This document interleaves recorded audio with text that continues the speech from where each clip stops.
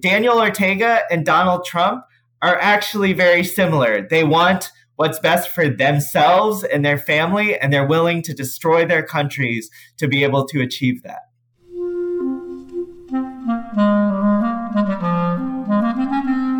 Hello, this is the Great Battlefield Podcast.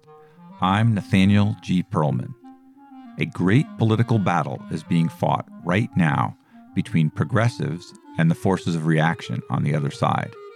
This show is about the political entrepreneurs and other progressive leaders who are finding new or improved ways to fight.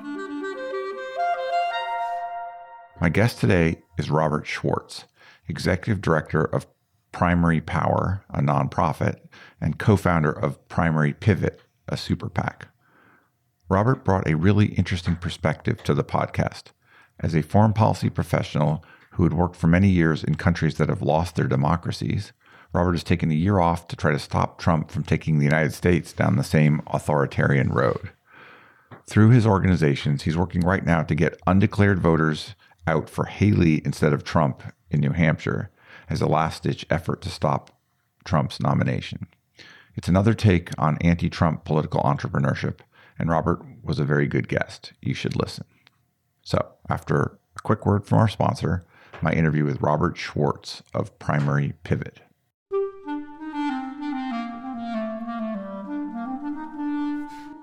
This episode is brought to you by Graphicacy. Graphicacy is an analytic design firm that can help you advance the mission of your organization using your own real data and information. They are 21st century visual communicators who create interactive graphics, motion graphics, and data visualizations. You can find Graphicacy at graphicacy.com. That is GRAPHICACY.com. With Graphicacy's help, you can visualize a better world. Robert, would you mind introducing yourself and giving me a quick biography? Sure. My name is Robert Schwartz. I am the executive director of a nonprofit called PrimaryPivot, a co-founder of a super PAC called PrimaryPivot. I have worked in foreign policy for 20 years, most of the last decade on Venezuela and Nicaragua. So I've seen how democracies die in other countries, and I am most concerned about democracy potentially dying in our country. So I've taken a leave of absence for a year to focus on trying to work on the primaries and in the general election to do my part to try to help stop Trump.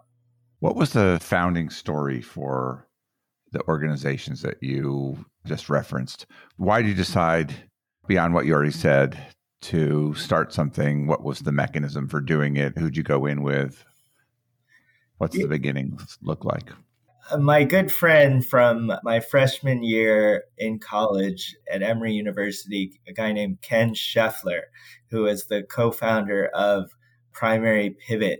He, about sometime like in June of 2022, we've been good friends for a long time, and we've had this thing called Crazy Hour where we just kind of relax and talk about politics and all that stuff.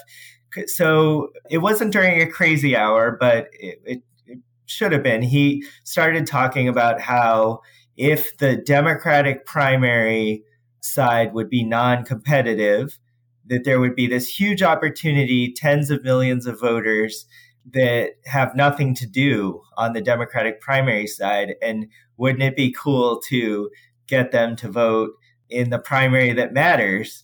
Yeah, so this was like a year and a half ago. And I was like, that's a cool idea, but what do you want me to do about it? I've got my day job. Leave me alone, basically. Like, it's an interesting thought. Since I'm from St. Louis, Missouri, I asked like my brother and some of his friends and some of my friends, these are all like left of center or Democrats. And I asked them to vote against a guy who went to my high school named Eric Greitens, because he's a great future danger to this country. And so instead of voting in the Democratic primary in Missouri, a few of my Democratic friends voted for Eric Schmidt, somebody who they disagree with on every single issue, but they did it to stop Eric Greitens. And so I was like, wow, liberals and Democrats will vote against somebody who is horrendous and somebody who's a threat. So it took a year for me to actually understand, like, okay, if a few people can do it, why not try to get as many people as possible to do it? And the mechanism to do that was like, okay, I guess we have to create a super PAC. And so we created a super PAC, and then we created a nonprofit.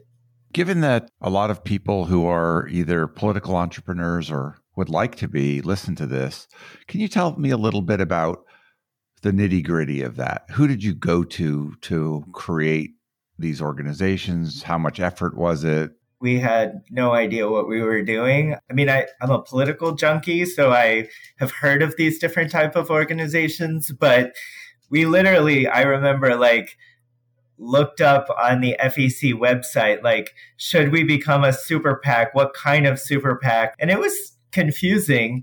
And then my co-founder, Ken, he printed out the form or whatever to become a super PAC. It took him I think probably like a half an hour to fill out the form.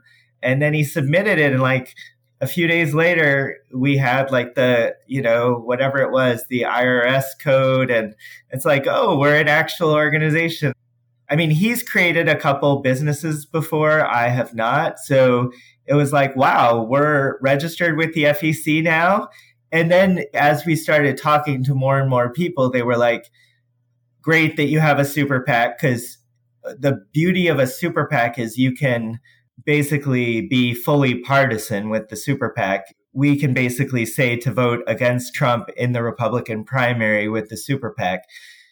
We were advised for a number of reasons to also create what's called a 501c4 nonprofit, but 51% or more of that nonprofit has to be focused on nonpartisan activity. So we created Primary Power because we also care about voter empowerment and getting more people to the polls. That's something that both organizations share. And the reason to create a 501c4 beyond like voter empowerment goals is large donors can donate to 501c4s, and it doesn't have the same FEC reporting requirements. And so there can be a little bit more. And that's turned out to be huge as well, because we got the support of family and friends. And then we've also attracted the interest of a couple of large donors now. I've never been an entrepreneur, but it's been fun kind of learning how to do it. Oh, and just the last point is to create a 501c4, you really need to hire a law firm. And so, yeah, we just reached out to a law firm, and they gave us an offer to be able to do it while we were still ramping up. And they said if we got a lot of resources coming in, then they would charge us a lot more at that point. And so it was like, okay, there was no reason not to do it. Was it a specialized political law firm or group, or was it just a regular law firm? Just a regular law firm, yeah. You said that you had some friends and family money and then now some larger donors. What's the scale of the operation now? What will you have to spend? And are you still raising money? We're getting pretty close to the New Hampshire primary. So, yeah, the organization has been lucky enough. Most of our friends and family, I thought we were a little bit crazy when we started this, but we had enough of them to support us. And we raised about $20,000 from about 50 friends and family. And then just in the last kind of month, we were lucky enough to get a $600,000 donation to focus exclusively on New Hampshire. And then that was supplemented by a second donor with $50,000. So we're now up to $670,000, and we plan to spend over 90% of it in New Hampshire as a part of the kind of proposal to get the $600,000. We proposed that we would do 3 rounds of mailers, 5 rounds of text messages, digital media, rides to the polls, things like that. With our 3 rounds of mailers and 5 rounds of text, we're going to reach over 140,000 New Hampshire voters, mostly focused on this category of undeclared voters that have voted in Democratic primaries, not Republican primaries, like Democratic primaries. So they're left of center voters. They're high propensity voters that we know vote in primaries. And we're telling them, hey, this year, if you really want to stop Donald Trump, you have to vote in the Republican primary. That's the case we're making to them. I don't recall what the turnout is like in raw numbers in New Hampshire typically. What's the range? How many people matter to an outcome? Yeah, so we got to dig in a lot to the New Hampshire numbers. There's typically between 250,000 and 300,000 voters in both the Democratic and the Republican primary. So each side gets between 250 and 300,000. The Democratic primary in 2020, there were 300,000 voters. So it was relatively high turnout, but 130,000 of those 300,000 were undeclared voters. So 44% of them are basically these independents that can vote in either primary. So given that the Democratic primary is kind of a mess and the DNC's called it meaningless and all of that stuff, when there's an incumbent president who's going to be the nominee, if he wants to be, we believe that along with our efforts and just the natural contours of the race, that there will be a minimum of 275 to 300,000 people that vote in the Republican primary this year. The key number is that Trump in 2016, he got 100,000 votes. He got 130,000 votes, basically running unopposed against Bill Weld in 2020. So his supporters are not going away, right? They're firm support. So he's going to get that 100 to 130,000 votes in New Hampshire, no doubt.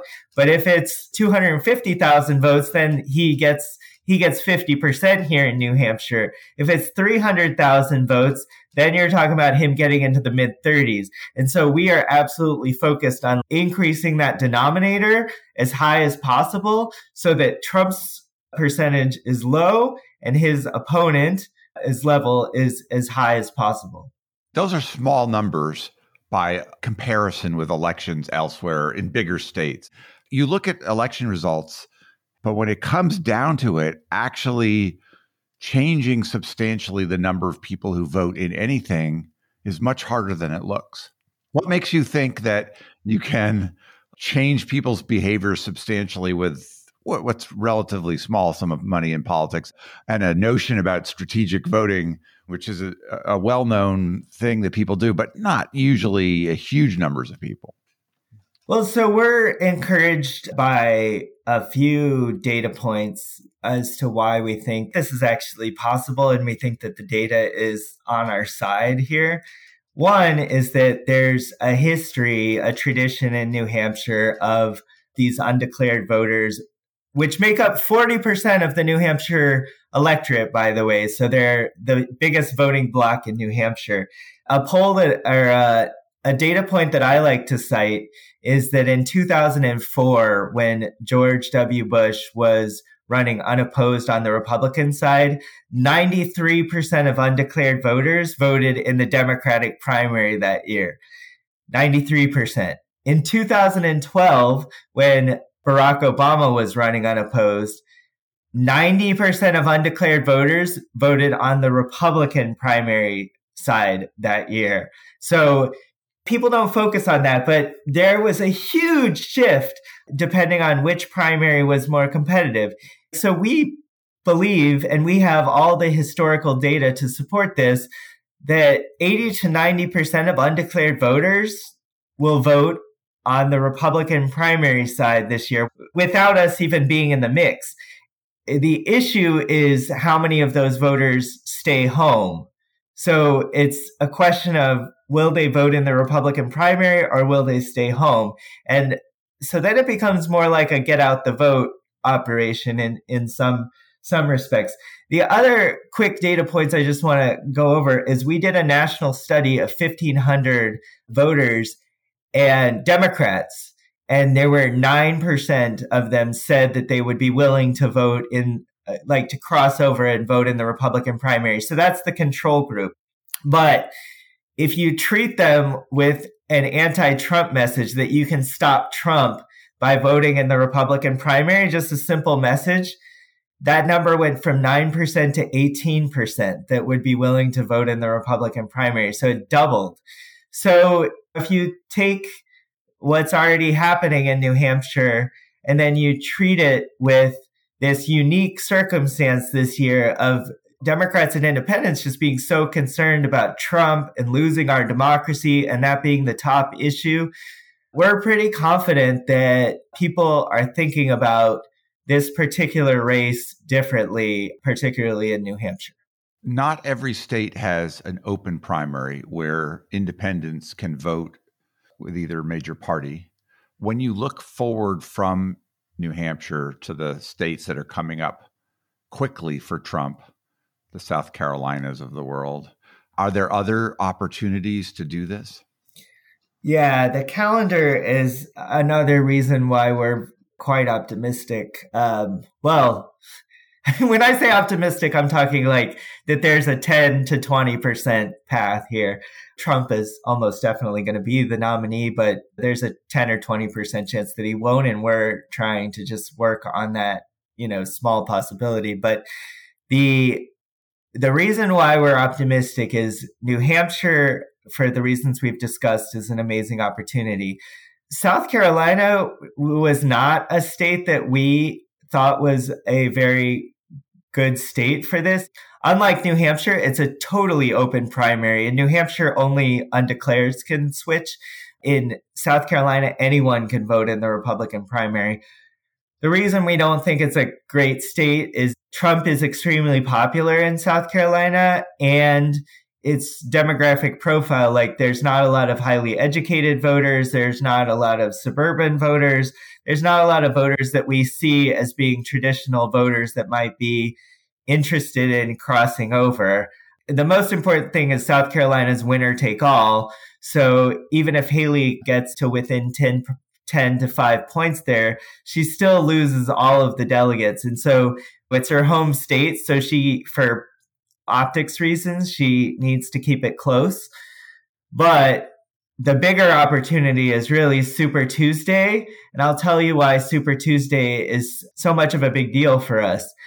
Virginia is the best state on Super Tuesday. Marco Rubio only lost by 2.8 percentage points in 2016. So Virginia is a totally open primary with a lot of military, federal government workers, educated people, suburban people. It's an incredible state. And I think as a fellow Southern governor, Nikki Haley, I think she will win Virginia if she's still in the conversation. Massachusetts is, like New Hampshire, a semi-open primary, and it's 61% independents, 30% Democrats, and 9% Republicans. And it's the most educated state in the nation. And so Massachusetts is on Super Tuesday. Colorado is on Super Tuesday, another semi-open primary. Minnesota is on Super Tuesday, another totally open primary. Maine, semi-open primary. Vermont, semi-open primary, all on Super Tuesday. So you could see in a scenario where Nikki Haley gets close or wins New Hampshire and survives South Carolina, where she could win Virginia, Massachusetts, Colorado, Minnesota, Vermont, Maine. And then this is the beauty. After that, March 12th is Georgia. The Achilles heel of Donald Trump and Georgia is a totally open primary. So imagine this scenario where Nikki Haley actually beats Trump in Georgia on March 12th. Then that's the beginning of the end for Trump. That's the path. It does seem to require quite a leap at this moment in time to get there, but it would be exciting, and it would be a great gift to the country. It seems to be one of the possible prerequisites to that fantasy politics run there is Haley coming second out of Iowa. Sort of like Gary Hart in 84 with the second place leading him to win New Hampshire. There's a lot of similar points in history or something like that has happened. Is there anything that you guys have contemplated doing in Iowa? And obviously you have limited resources, but is the Iowa caucus something that a strategy like this could sort of happen on its own? Yeah. So, I mean, I agree with you that it's kind of a fantasy, but it's a plausible. Strange things happen. Yeah. It's a plausible fantasy, and it's her only path, really. We looked, with our limited resources, and it was an easy choice. Somebody has to damage Trump in either Iowa or New Hampshire, and New Hampshire was the obvious choice, just given the difficulty of caucusing in Iowa and the high evangelical turnout. Look, it would be better for Nikki Haley if she comes in second. Like, Trump's going to probably win by 20, 30, maybe even 40 points in Iowa. And so the only reason why I like getting second in Iowa is it gives her a little bit of a media bump. If DeSantis comes in third, he immediately drops out. That's ultimately helpful to Nikki Haley. But what I would say... Possibly, yeah. Not 100% sure about that, but... Well, basically at this point, people who are still holding on to Ron DeSantis, they've got a resistance to Trump. So the polls are showing it's about 50-50 of them breaking to Trump or breaking to Haley. So it's a wash in terms of her actual poll numbers. But what I would also say, I am a skeptic of Iowa mattering that much, because often New Hampshire does the opposite of Iowa. And most importantly, Ron DeSantis in the latest two high-quality polls in New Hampshire had 6%, and the poll that came out today, he has 5%. So Ron DeSantis he's done. He's dead. He has no path, no matter what happens in Iowa. It's just a matter of him realizing that. I mean, he's basically become a non-factor in New Hampshire. People see his campaign and kind of feel sorry for it at this point. So Nikki Haley is going to do extremely well in New Hampshire. And by January 24th, I say the day after the New Hampshire primary, DeSantis is going to be out. Christie will almost definitely be out as well. So it's going to be a one-on-one race going into South Carolina and then Super Tuesday. I don't have the same boldness as to pundit with that much assuredness, but it's good to hear. I wanted to go back a little bit and ask you some questions about how you got here that I've neglected so far. I feel like you haven't mentioned what your day job was, and I don't know if that's on purpose. Do you work for the government? Do you work for a foreign policy group? Where have you been for the 20 years that you said you're working in foreign policy? I will say I have served my country in China. I have served my country in Peru at great sacrifice to my family and my friends and my wife's career and all of that stuff.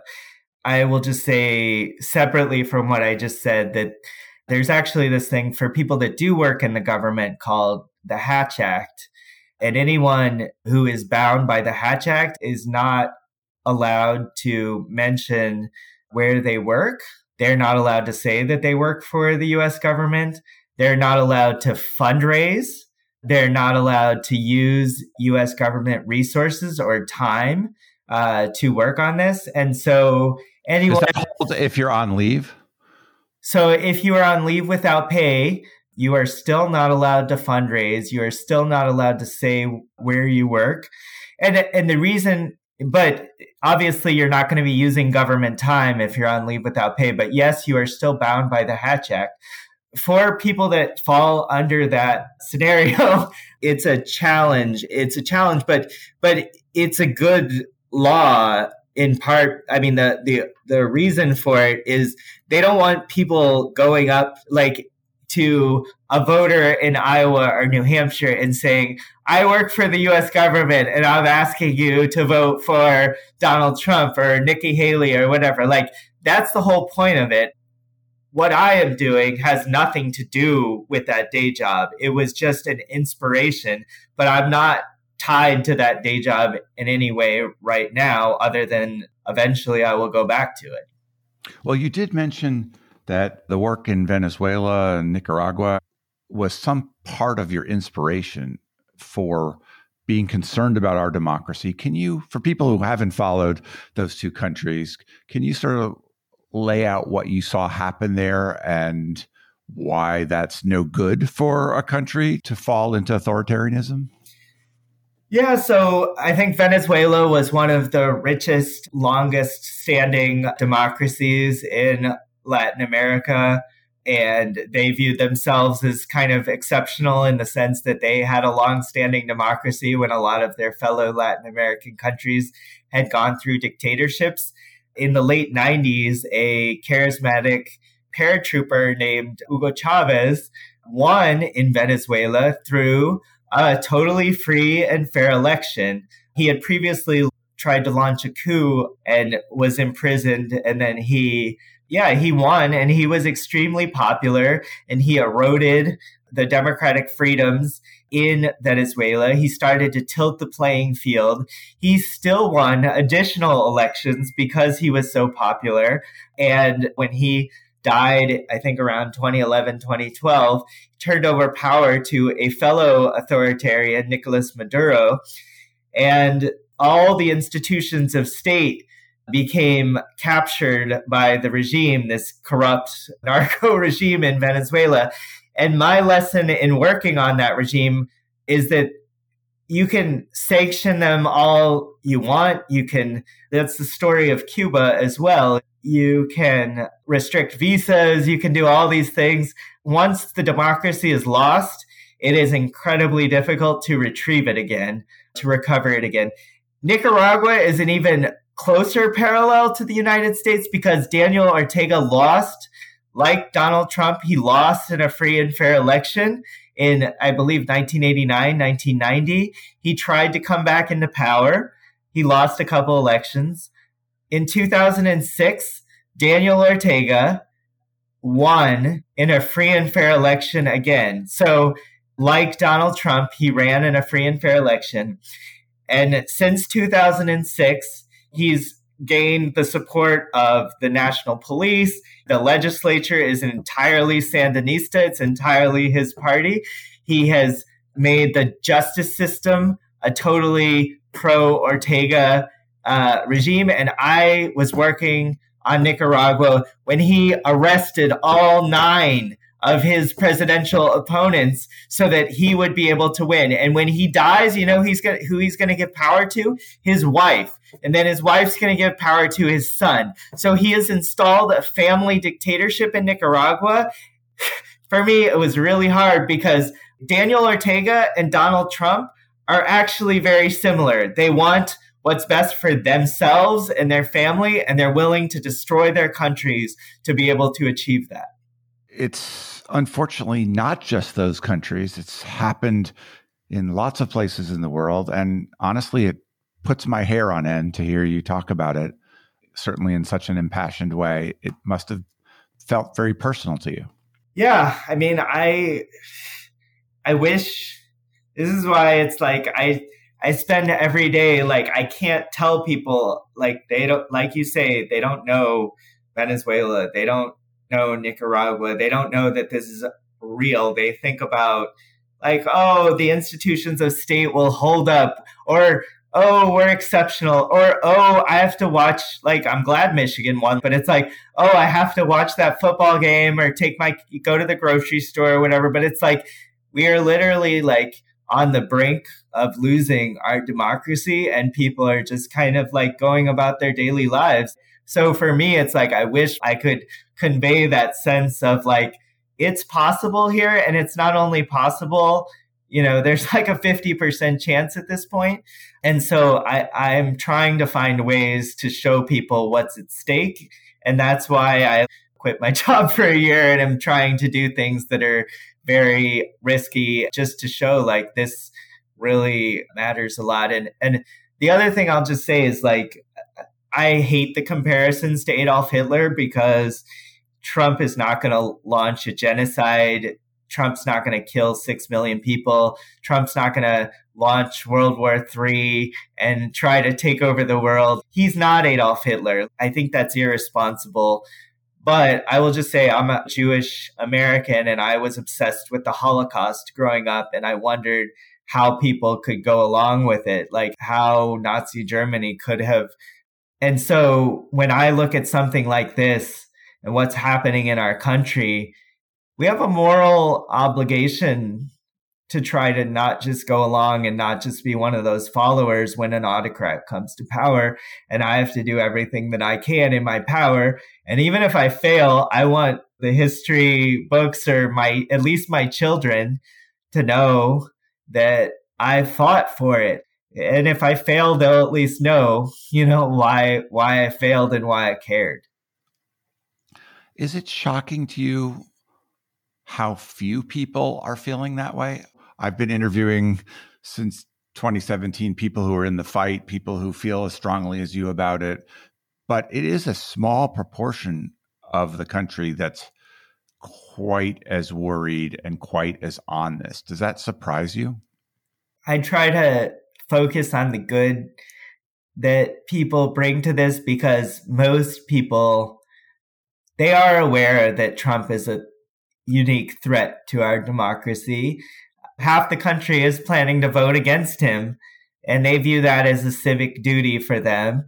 You can't get everyone to drop their jobs and move to New Hampshire. Like, people are not going to be as enthusiastic. And a lot of people I talk to, they're like, well, I want Joe Biden to be the president. I want a Democrat to be the president because he cares about our democracy. And the best way to get Joe Biden, and they're right, like the best way for Joe Biden to continue to be president is for Donald Trump to be the Republican nominee. A lot of people in Biden world and throughout our country are like, why would we help somebody who's beating Joe Biden by 17 percentage points in the polls? And that's a strategic argument in and of itself. I wanted Trump to be the nominee in 2016 because I thought Hillary Clinton would beat him. And look what happened. What I tell those people, and most people, they don't agree with me anyway, is the stakes are just too damn high. I don't agree with Haley on hardly anything, but I would take her as president over a 50-50 chance of Trump. That's exactly right. Do you want 100% chance of keeping our democracy if it's Haley versus Biden? Or do you want a 50% coin toss chance that we're going to have an autocracy when we wake up in November of 2024? Let me just question you on this autocracy thing, because I think I'm fully sharing the same worries and I see that same pattern around the world. And what is coming out of Trump's mouth, he's not hiding it. He's saying very clearly what he wants. Everybody who knows something about the authoritarian playbook sees it in him. Clearly, Venezuela and Nicaragua don't have the duration of institutions that we have. The democratic roots in this country go back before the Declaration of Independence with town hall meetings. And to a very great degree, it's still in our blood, even though if you look at polls right now, some people are questioning the system. But what makes you so sure that he can push his way through the legal system, push his way through Congress, and actually successfully erode the systems over one more term, or more if he's able to seize them?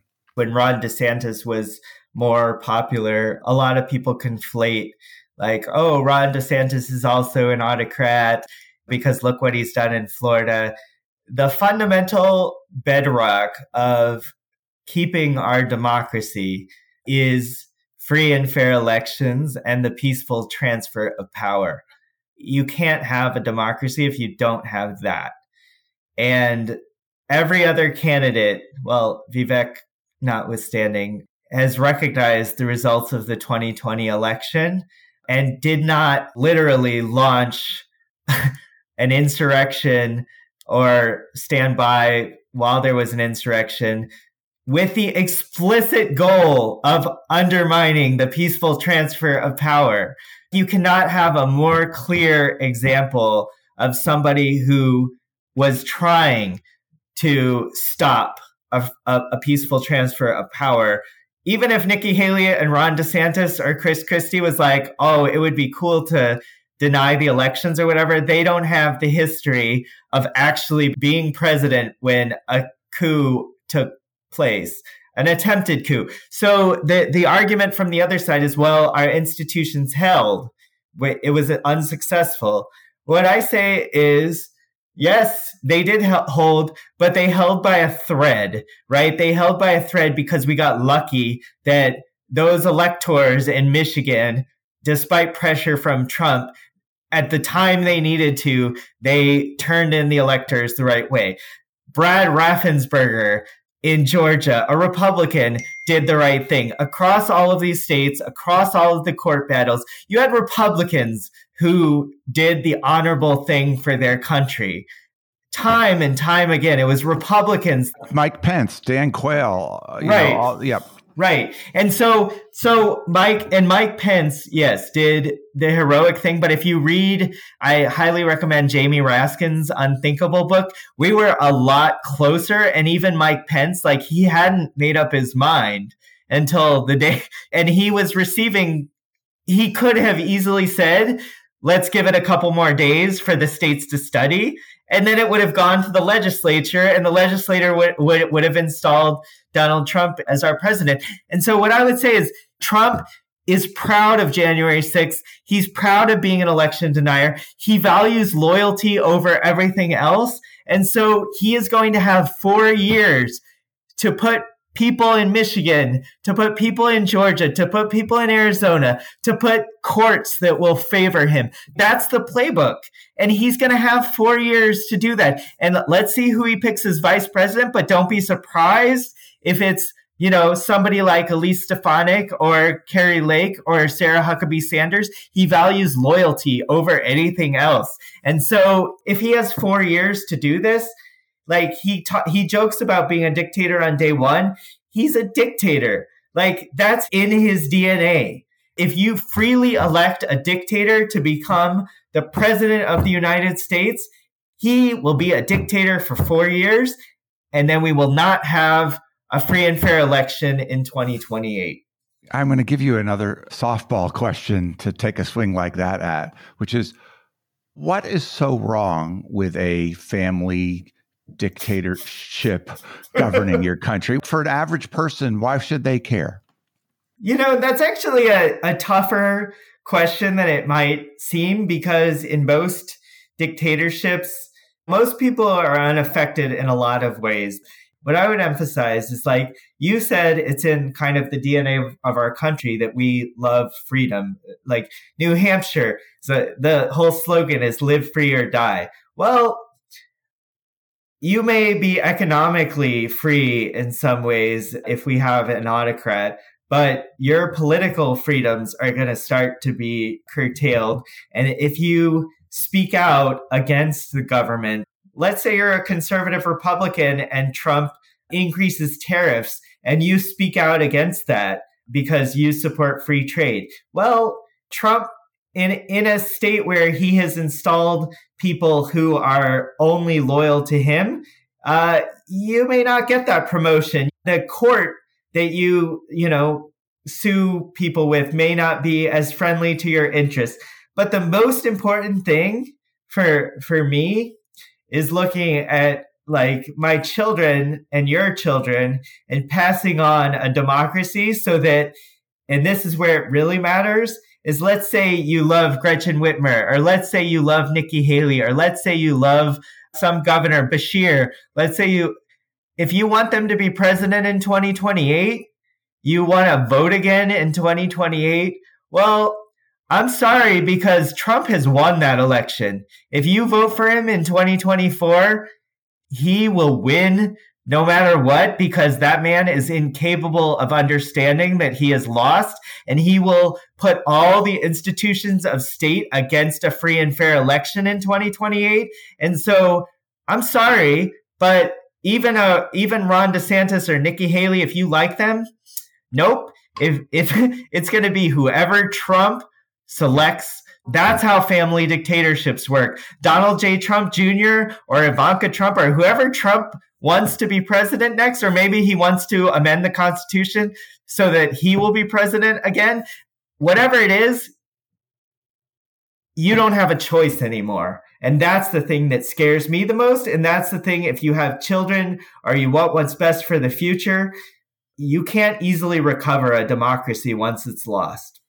One of the challenging things about politics is that there are sometimes unpredictable consequences for a move that you make. So it could be the case that if you didn't get involved in New Hampshire, that Trump would have taken damage there regardless of your strategic idea, but that with you out there, if Haley beats him, he gets to yell, this was a bunch of liberal Democrats and their scheme to bring their kind of voters into the primary. I was beaten by the Democrats, not within my own party. Have you thought about how he can play what you're doing?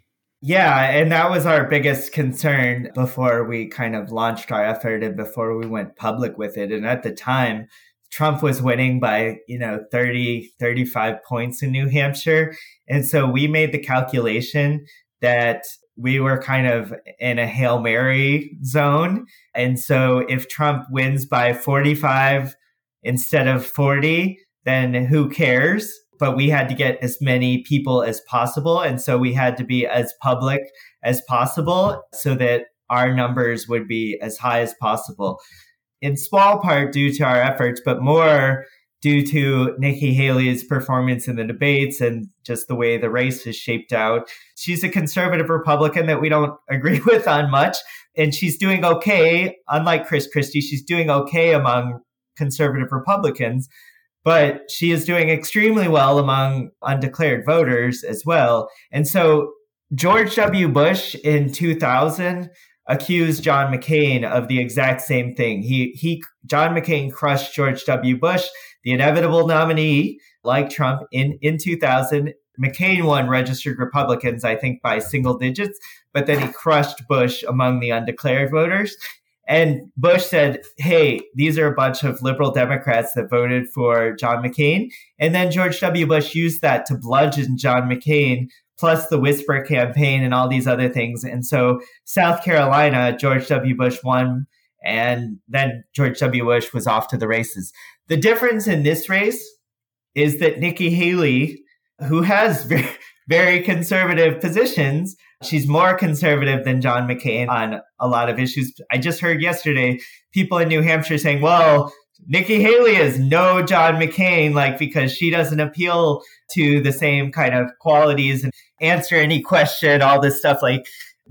So first of all, she's different from John McCain. But even if Trump uses that argument of, I would love to be in the space where Nikki Haley comes close or beats Trump and we have to have this conversation because that's a way better space. But then we just talked about the next place she goes to is South Carolina, where unlike McCain, Nikki Haley, people in South Carolina, like her or hate her, they know her, right? They know who she is. They know what she stands for. They may not like her because of those things, but unlike John McCain, you're not going to be able to do a whisper campaign and do this, that she's some hyper liberal, whatever. And then in places like Virginia, people will decide for themselves. But we're certainly worried about the backlash. I'm not going to lie about that. But we made a strategic gamble that the number of voters that we would pull into the race would be greater than the amount of people that would support Trump as a result of our efforts. And I think that we made the right gamble, at least for New Hampshire. There's really only a couple places where Trump can be stopped. One is stopping him from getting the nomination. The legal things, which are happening independently, but could get in his way. Efforts like yours, efforts by other Republicans who are running. If he gets the nomination, then the general election becomes the battlefield, not just the Electoral College where it's going to be fought out, but also will the Republicans or the Democrats control more House delegations so that if the race got thrown to the House in that very unlikely event, then the House determines the result by delegation. What are you going to do after, let's say, Trump wins the nomination? Are you going to continue to fight this fight, and where will you pick as a place to do that? Primary pivots, we talked at the beginning about kind of setting up this organization.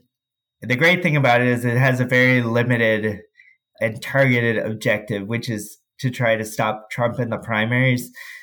Like I think any good organization, once the mission is either achieved or we fail in the mission, it's over. So PrimaryPivot, What about you personally? Yeah, so PrimaryPivot goes away. Me personally, I have to determine the best way, just honestly, to help in that scenario, to help Biden beat Trump. And whether that's working on the Biden campaign, wherever they want to send me, or whether that's working, going back to my job and trying to get the administration to do the right thing.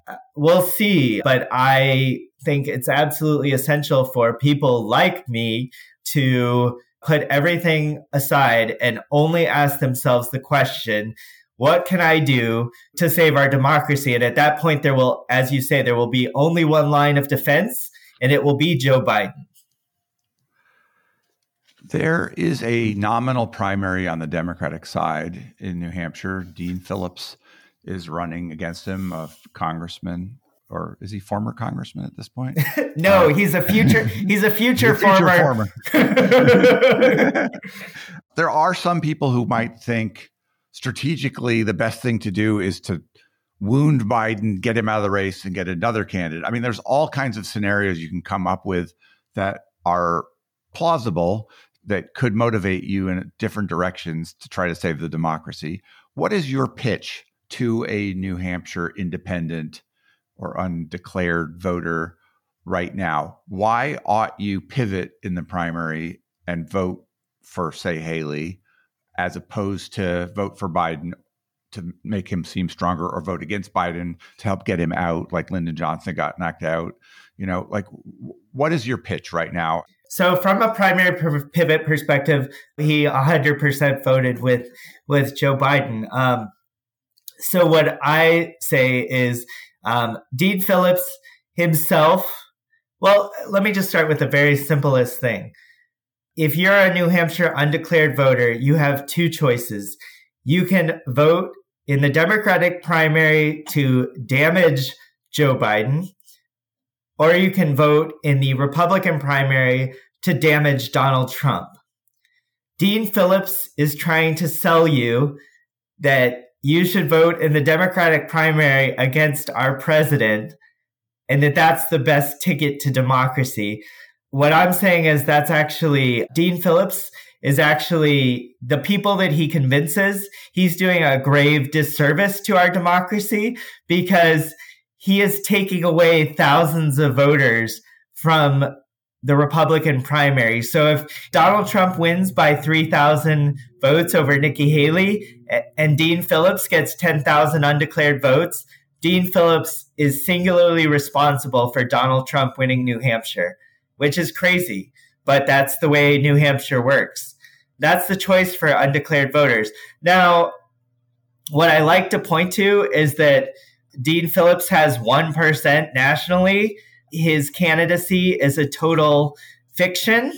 It is run by his ego because he thinks he's on the same level as Nikki Haley or any other competitor. This is the part that is revealing. He tried to get Gretchen Whitmer in this race. He tried to get Pritzker in this race. He tried to get serious people in this race, and he failed.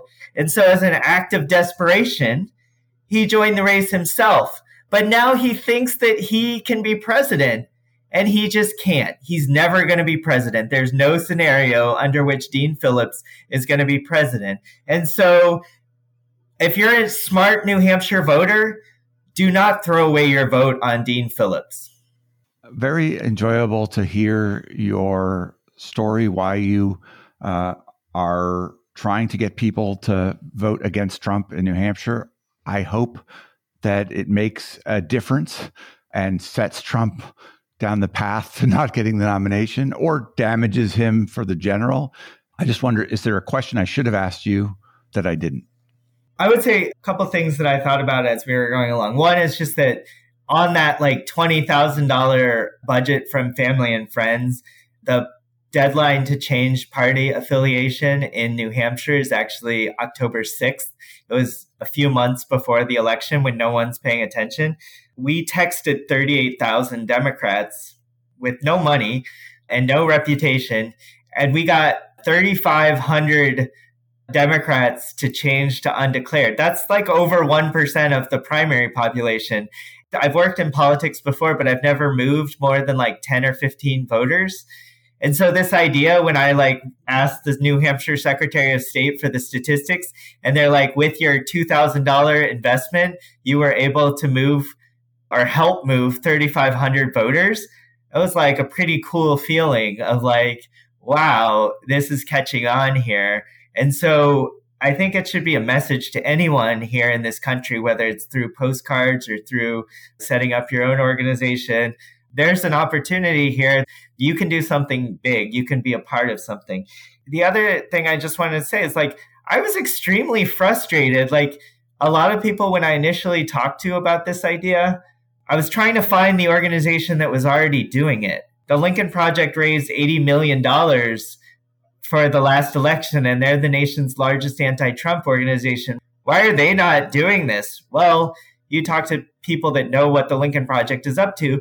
They've been spending all their time attacking Nikki Haley and Chris Christie and Ron DeSantis because it's actually in their financial interest for Trump to be the nominee, because then a lot of money and donors will give them more money for the general election. Do you think that's really what is motivating them, or might they just have a difference of opinion about what's most likely to result in Biden winning? Whether it's a different strategy, because as I mentioned, actually Biden world will also raise a lot more money if Trump is the nominee. So there's a combination of a strategic play that it's better for Trump to be the nominee and a financial play where those organizations are going to make a lot more money if Trump is the nominee. It's not for me to determine which is the main motivating factor for them, but I think America should know that the Lincoln Project has been attacking Trump's rivals and making it more likely that Trump will be the nominee, not less likely, whatever their motivations are. So I learned that with organization after organization after organization. And it was so my friends and family, they're like, oh, cool idea. But why the hell are you the one getting involved in this? And it was because there was no other organization doing it. I mean, it's kind of surprising that nowhere in the New Hampshire progressive ecosystem, from what you're telling me, is anybody else sending out that kind of message. Is that true?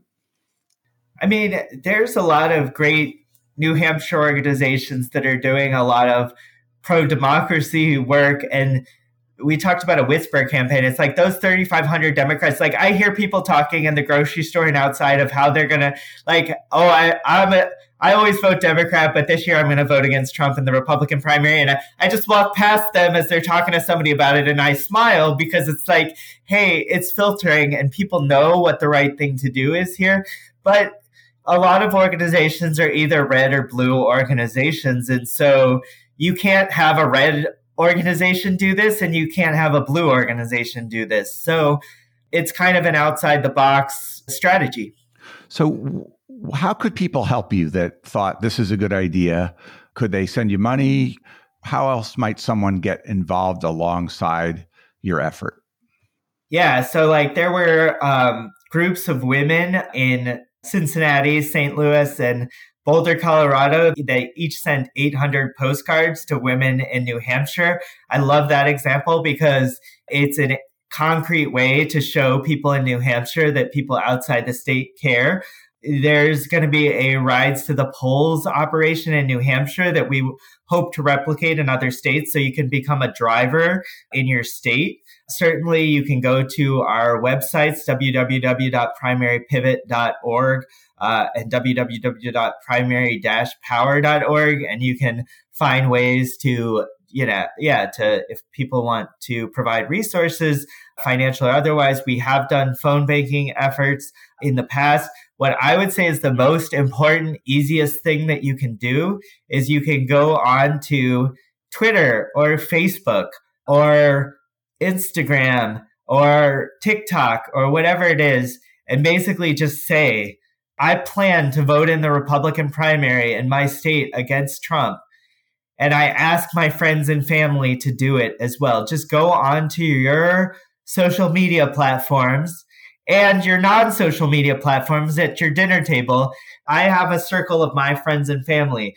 This only works if your circle of friends and family do this, and they tell their circle of friends and family. So help me by spreading this among your networks. Excellent. Good to hear from you. Anything else you want to say? No, thank you so much.